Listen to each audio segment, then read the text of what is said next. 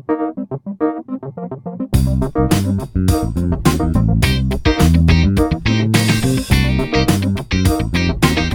to the podcast series, Animated Living, where we help you to live out the best version of you, the most animated version of you. I'm Ian Freestone, and I'm your host.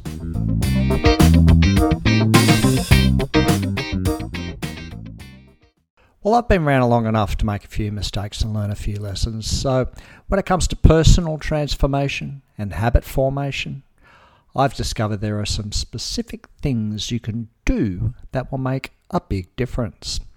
So, as I talk, I want you to think about an area in your life where you would like to see change.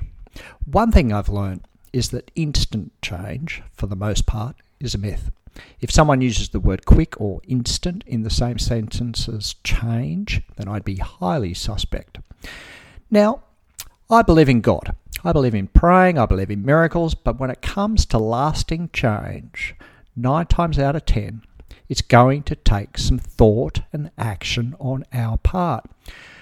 Not so long ago, I was talking to someone and he said he was asking God to heal his sore back. But it was clear that he was overweight, which was quite possibly contributing significantly to the sore back. What was needed was a plan to lose weight, not prayer for a sore back.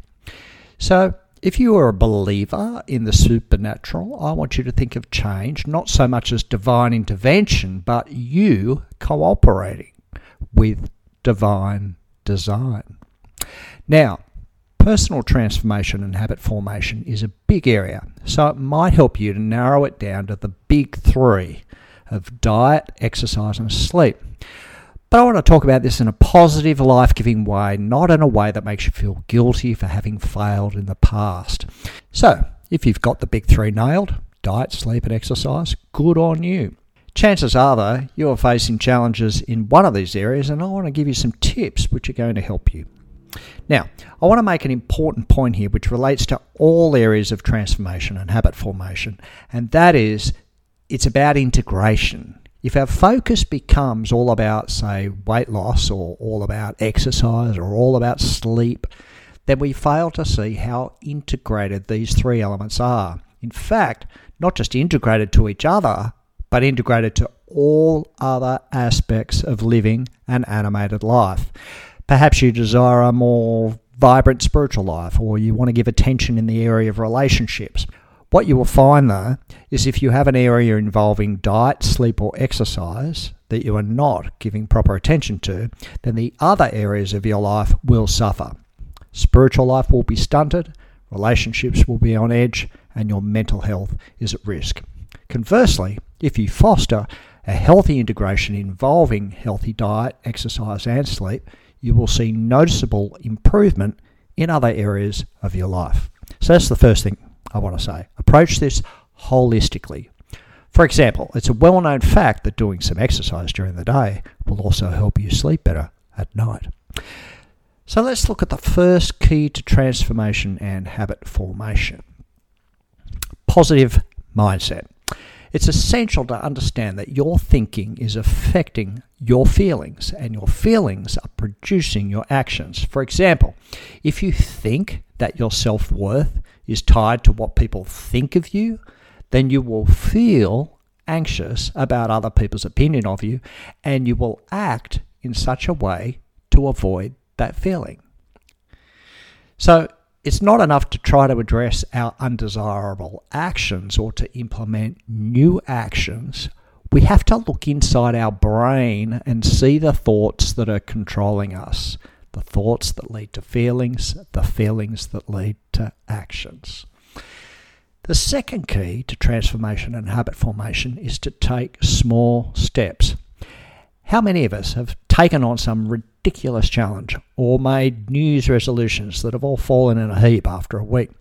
The problem with goals is that they often represent an enormous change, and they are often a long way off. For example, a long way off in the distance, For example, I'm going to lose 20 kilos in 6 months, or I'm going to cut out all sugar, yeast, wheat, dairy, alcohol from my diet, or I'm going to run 5K every day.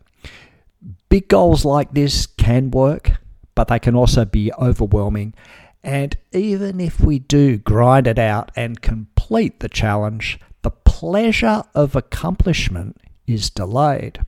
And pleasure is important for dopamine levels and all that sort of thing. The key to success is one small step in the right direction.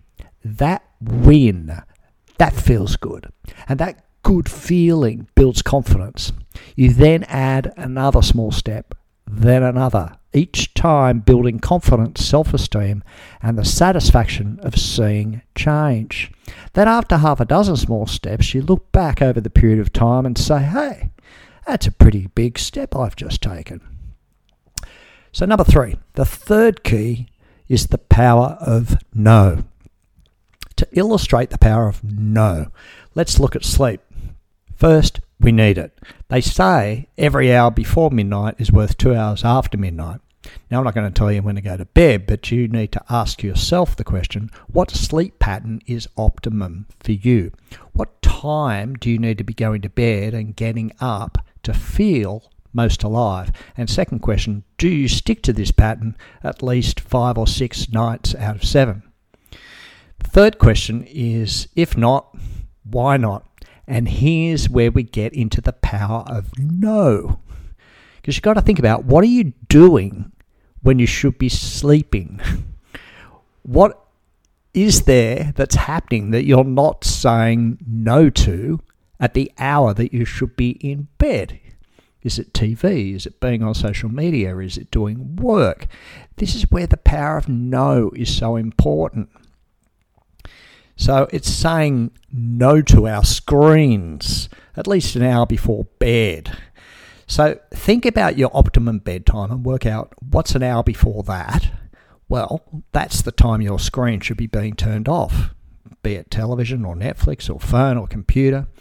Now, it's been scientifically proven, okay? Scientifically proven, true, that using TVs, tablets, smartphones, laptops, any other kind of electrical device before bed delays your body's internal clock and suppresses the release of the sleep-inducing hormone melatonin and makes it more difficult to fall asleep.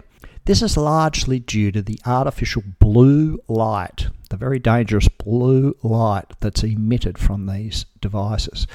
And besides increasing your alertness at a time when you should be getting sleepy, using these devices delays the onset of REM sleep and reduces the total amount of REM sleep and compromises your alertness the next morning.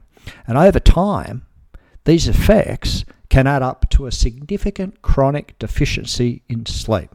So, say no to screens 1 hour before bed, and say no to keeping your phone beside your bed. Put your phone on the wardrobe instead of beside your bed. In fact, if you're regular in the hour you go to bed and regular in the hour you rise, you're not going to need to set an alarm on your phone anyway. So the flip side of saying no is, of course, the power of yes. And I call these satisfying substitutes. For example, you might need to say no to the emotional dependency you have on alcohol at the end of the day. And so you can use here the power of yes. So say yes to a healthy, satisfying alternative. If you were going to say no to anything because you know it's not good for you, or you know too much of it is not good for you, then replace it with something you love saying yes to. Just saying no, no, no. Well, that just burns up a lot of energy, when all the while you could be doing something that is enjoyable and good for you.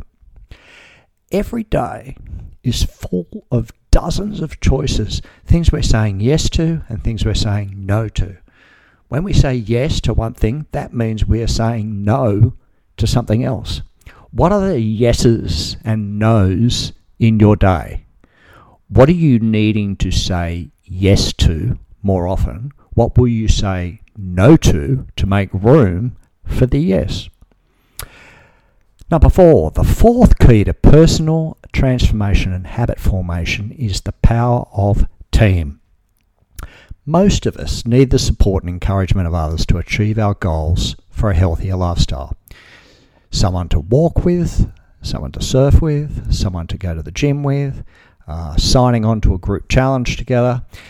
So think about what it is you would like to do and arrange to do it with others, or ask to join in with what others are doing. Again, following our theory of integration, connecting with others in affecting personal change also means that your social interaction increases, which in turn will improve your emotional and mental health.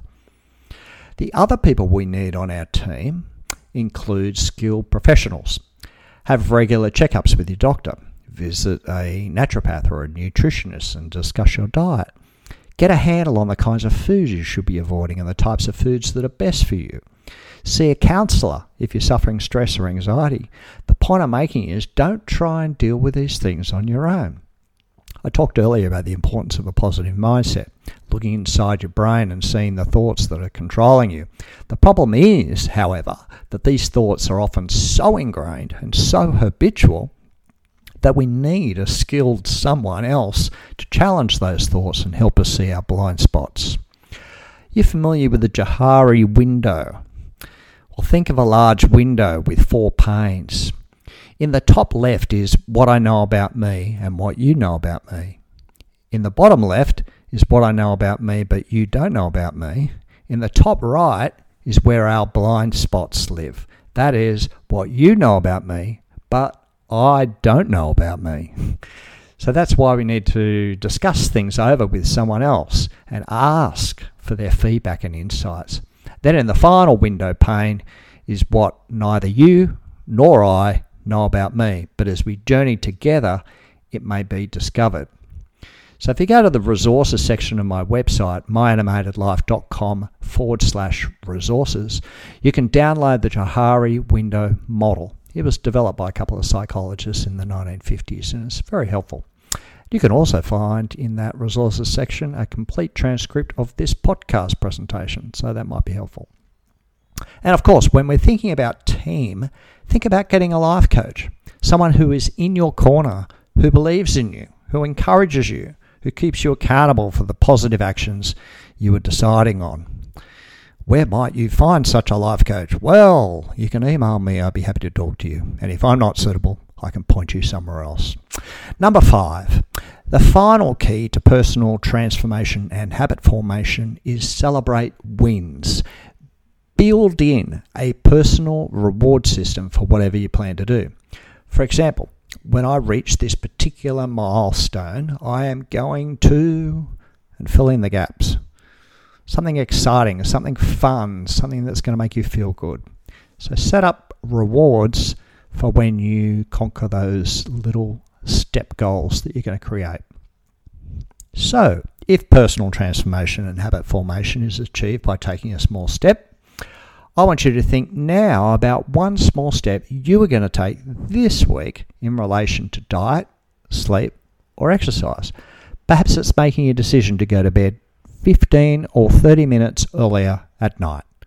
Perhaps it's leaving your phone in another room rather than beside your bed at night. Maybe it's going for a 20-minute walk 3 times a week. So write it down. Just one thing. Write it down. Share it with another person. Complete the action. Tick it off. Then take another small step whilst continuing the previous step. No big steps, okay? No guilt. So go on out and get a win this week. All the best.